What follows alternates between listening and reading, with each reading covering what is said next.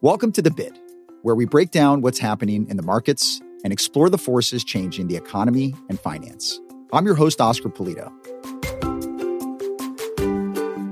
Artificial intelligence can be described as the simulation of human intelligence by machines. As we heard in the previous episode in this two-part look at AI, we heard how AI has been evolving for decades. Artificial intelligence as we know it today probably can date back around 1940s. But today we're going to take a look at the implications of AI for the investing landscape. Algorithms, humans, have to be nimble. They have to be able to take advantage of what information they have available to do the best job that they can for prediction. And unlike us as humans, they never forget. Here with me today is Brad Betts, global equity researcher for BlackRock Systematic, an investment team that emphasizes the use of data-driven insights and cutting-edge technology in their approach. Brad focuses his research efforts on using artificial intelligence, machine learning, and natural language processing to generate alpha. In other words, he uses AI to attempt to outperform the markets, and he's been researching these technologies for decades. From his time as a scientist at NASA to the pivotal role he's played in bringing AI innovations to BlackRock. Say you take the transcript of an earnings call. The neural net can take that piece of text and say, based on everything that I've learned, that I've been trained with, I think that this firm is going to do well. Brad will help us understand what AI means for investing and the opportunities that lie ahead.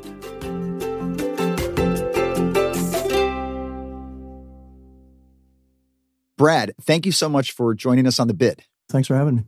So Brad, AI is seemingly everywhere right now. We're hearing about it on company earnings calls. We're hearing about it in news headlines. But you've been researching and using these technologies really throughout your career. So I'd love to hear more about the evolution of AI in terms of how you've seen it and how it pertains to the investment management industry.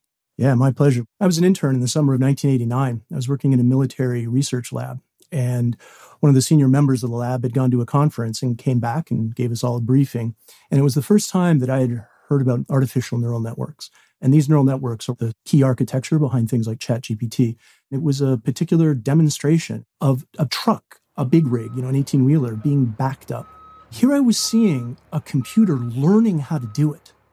It wasn't being instructed explicitly by humans. It was learning how to do it. And this fascinated me.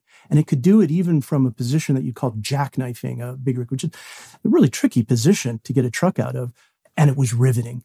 And so that was my first exposure. Back in those days, we had nowhere near the computing power, nowhere near the volume of data, nowhere near the accelerated computing hardware that we have now, and nowhere near the sophistication of the algorithms. But it captivated me.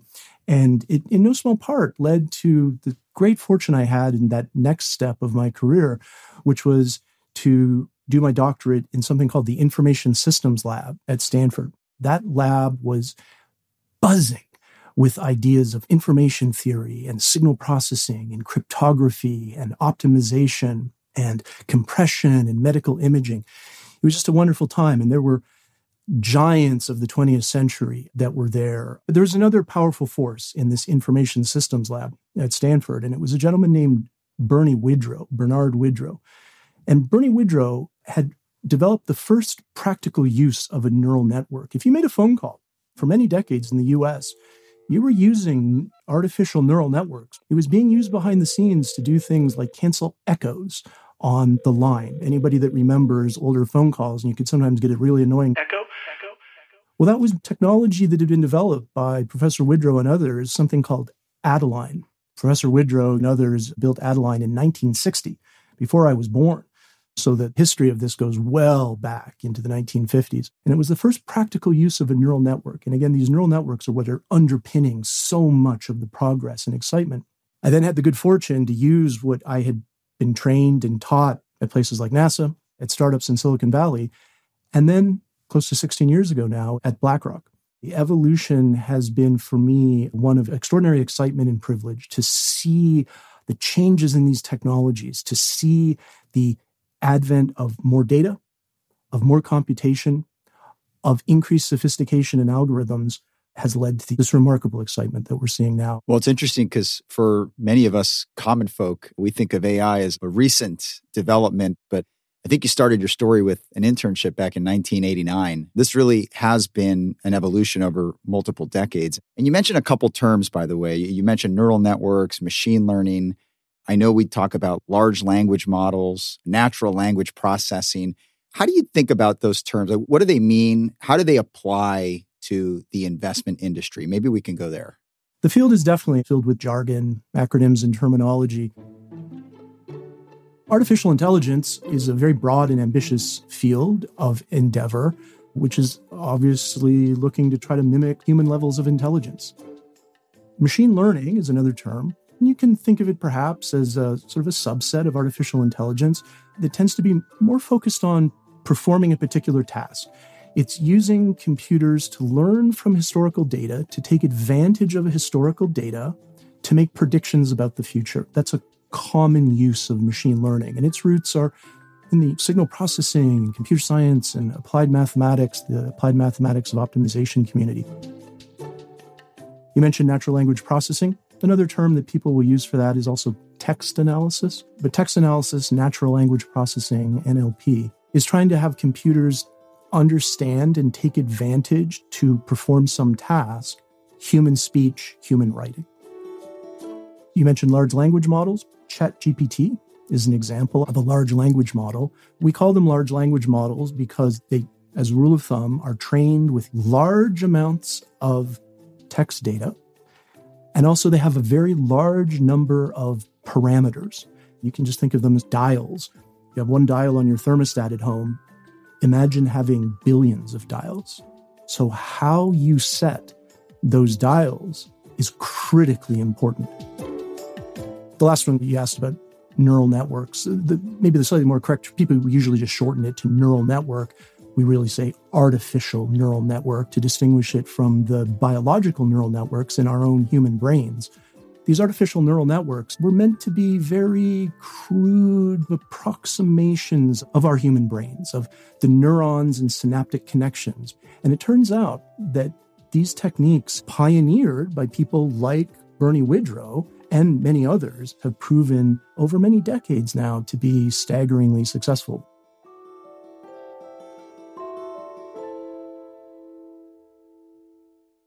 Under all of those terms you've mentioned, natural language processing, machine learning, artificial intelligence, large language models, under all of it is large amounts of data, large amounts of computing power to take advantage of that data, and then also this accelerated computing. It's not just the standard computers people tend to have at home. There's specialized hardware that is well suited to machine learning, natural language processing, artificial intelligence tasks. In particular, it actually grew out of graphics processing, but it turns out it was well suited to the mathematics of this area. So I hope that gives a flavor, and we've only touched some of it. Well, one of the added terms that comes to mind when you think of AI, and you mentioned it, one of the most widely publicized headlines around AI when ChatGPT was released at the end of 2022. And I think you put it in the category of large language models. So how does the large language model that ChatGPT uses compare to what you would use in investment analysis? We use large language models for investment at BlackRock, but we use them very differently. So we take these large language models and we tune them to make forecasts for the returns that companies will generate in their stock. So in effect, you can think of this model being tuned and becoming a real specialist, this big piece of computer code powered by massive amounts of data and computation, and becomes a specialist in making forecasts of what will the return be to Apple over the next week, over the next quarter, over the next month. And the process by which we do that is one called fine-tuning. So when people are interfacing with something like ChatGPT, they tend to be putting in text and they get out text. Whereas when we use them for investment, we tend to be putting in lots of text and what comes out are numbers, forecasts of returns. And we use those forecasts of returns to conduct trading.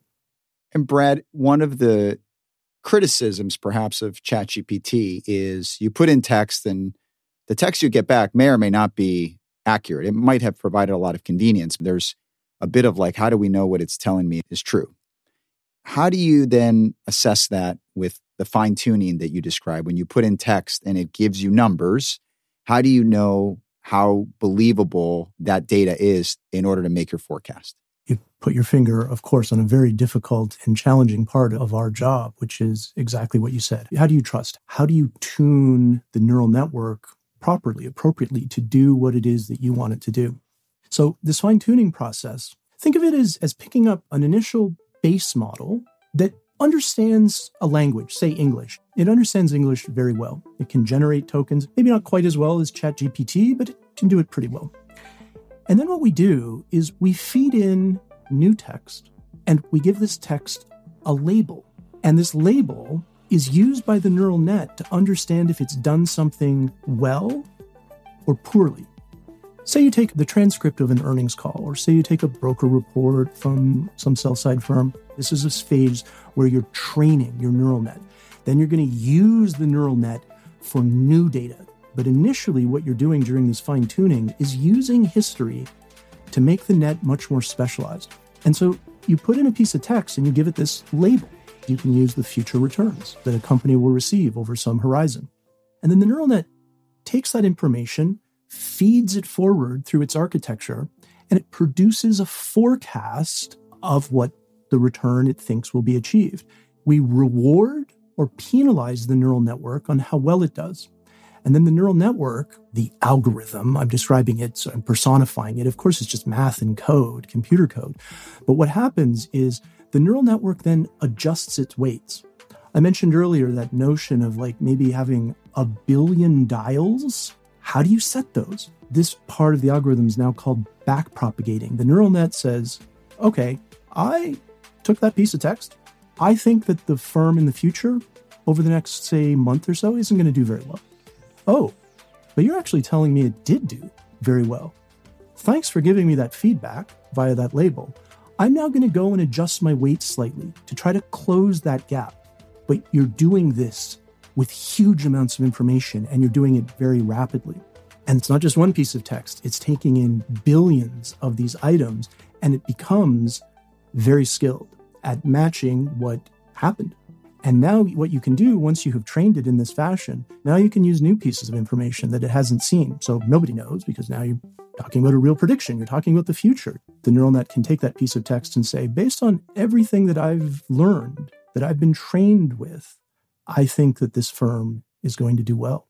And again, it's not using any one piece of text. One of the things that allows us to do this fine-tuning so powerfully is a brilliant algorithm called ADMM, the Alternating Direction Method of Multipliers.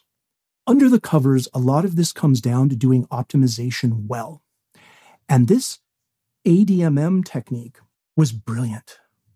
And we have developed and tuned an ADMM implementation for so many years that under the covers allows us to do this fine-tuning, because I described it as it's just matching returns. We actually get it to match exactly the investment problem, or as close as we can make it to what we're really going to do. So that is to say, we want the neural network to learn to maximize returns while minimizing risk and minimizing transaction costs and minimizing borrow costs. And we're able to do this because of the brilliance of ADMM. Can I go back to something you mentioned? And that was fascinating how you painted that image of the neural network learning, being given feedback. Isn't the data that you are providing historical data, and we're in a new investment regime? The Great Moderation is over. That period of low interest rates and low inflation and growth being more stable and predictable. Well, now we're in a new investment regime of more volatility. So how do you think about the predictive nature of these models when maybe we're at an inflection point and some of the real-time data that you're feeding it, it may not be trained for that? Or does the data go back so far that it has plenty of history to have picked up on various economic cycles? Yeah, a huge change was the pandemic. As humans, we hadn't roughly seen a pandemic of this scale for around 100 years. Think back to March of 2020. How many of us really predicted how sharp the rebound would be in markets? And whether you're a computer or whether you're a human, a shift of that kind of magnitude is an incredible challenge. The markets are a very dynamic system, and the nature of a dynamic system is it keeps changing. It will continue to be true. Algorithms, humans, have to be nimble. They have to be able to take advantage of what information they have available to do the best job that they can for prediction. And we'll see. It's a fascinating time to be alive, to see who is able to adapt more effectively to these changes that will always be there in the markets. And that race between man and machine brings up something that we touched on in our previous episode, which are some of the ethical concerns that arise from artificial intelligence and what the impact is going to be on industries and society. And there seems to be two schools of thought here. One is very fearful about the rise of these technologies, and there's another side of the camp that's a little bit more irreverent. So what's your view in terms of the business impact, the impact on society from artificial intelligence? It's my life's work. I don't go to bed worrying at night around a machine takeover. The opposite. For me, I'm excited by the opportunities that these present. The opportunities. I feel that sometimes the conversation gets a bit focused on the risk, and that's human, but sometimes it misses the extraordinary opportunity. The opportunity that will come. You look at algorithms like AlphaFold, a neural network that learned the 3D folding structure of proteins. The opportunity that will afford for drug discovery is wonderful. I fall in the camp of being more excited. I think that the impact businesses will see is around automation. I think a lot of the ways initially, and unsurprisingly, businesses will see these impact will be in productivity enhancing tools, for example, on things like email, in code generation, in the translation of old computer code into more modern languages to reduce operational risks, to put them into a more modern framework. How many of us really go to bed at night achieving inbox zero? Imagine if you had an agent that was sitting there that was summarizing the emails for you, was summarizing presentations, was drawing your attention over time to the ones that it's starting to learn that you're more interested in, that it feels are more worthy of your attention, that are able to summarize. I think that is a way, and firms like Microsoft are working very hard and highly incentivized, of course, to bring those kind of capabilities to many enterprises. So I think these opportunities for automation are a path where we're going to see a flurry of activity around the adoption of these technologies. I think the term inbox zero would resonate with a lot of people. I know it resonates with me. It seems like an impossibility unless I delete everything, and then surely I'll have missed a lot of important things. But while you work in the investment industry, it sounds like a lot of the examples you gave were actually just about productivity, automation. You mentioned healthcare as well. Are there other opportunities for artificial intelligence in other industries or other just parts of our life that we're not thinking about that you think about when it comes to artificial intelligence? You see them more and more in things like chip design, the layout of chips on silicon, on car, aircraft, spacecraft design, improvements and advancements in simulation environments that come from these technologies. There's a lot. And I don't want to give short shrift to investment. My goodness, there's so much opportunity that we have taken advantage of at BlackRock and will continue to take advantage of at BlackRock through these technologies. Our allegiance, Oscar, is to whatever is efficacious. Our mission at BlackRock is to do right by our clients. It's to do right and to bring them those investment results that they want and need. What it really excites me, the opportunity for these technologies in an investment context, is that opportunity to continue to improve the outcome ultimately for our clients, to execute the mission. And also quickly, I mentioned that it feels very personal for me. My mom grew up one of 7 kids.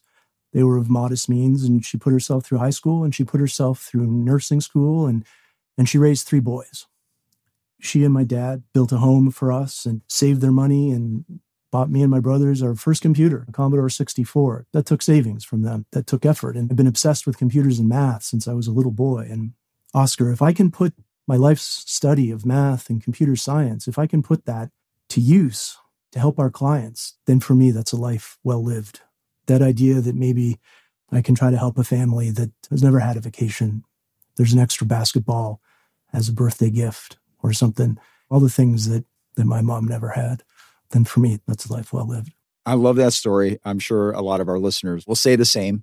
Brad, I know you're based in San Francisco. I'm just thinking about your comments. I've been through the office, but there's a quote somewhere that says something like, the art of investing has become the science of investing. I'm wondering whether you put that up there when you first joined. Well done, Oscar. Good for you for remembering. And that comes from one of the most brilliant researchers I've had the privilege to work with, Ron and Richard Grenold. Brad, thanks for all the insights. And most importantly, thanks for joining us on The Bid. Thanks for having me, Oscar. It was a real privilege.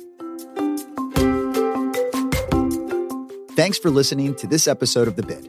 If you enjoyed this episode, check out part 1, where we took a look into AI's history and its inflection points for investing. Subscribe to The Bid wherever you get your podcasts. This content is for informational purposes only and is not an offer or a solicitation. Reliance upon information in this material is at the sole discretion of the listener. In the UK and non-European Economic Area countries, this is authorised and regulated by the Financial Conduct Authority. In the European Economic Area, this is authorised and regulated by the Netherlands Authority for the Financial Markets. For full disclosures, go to blackrock.com/corporate/compliance/bid-disclosures.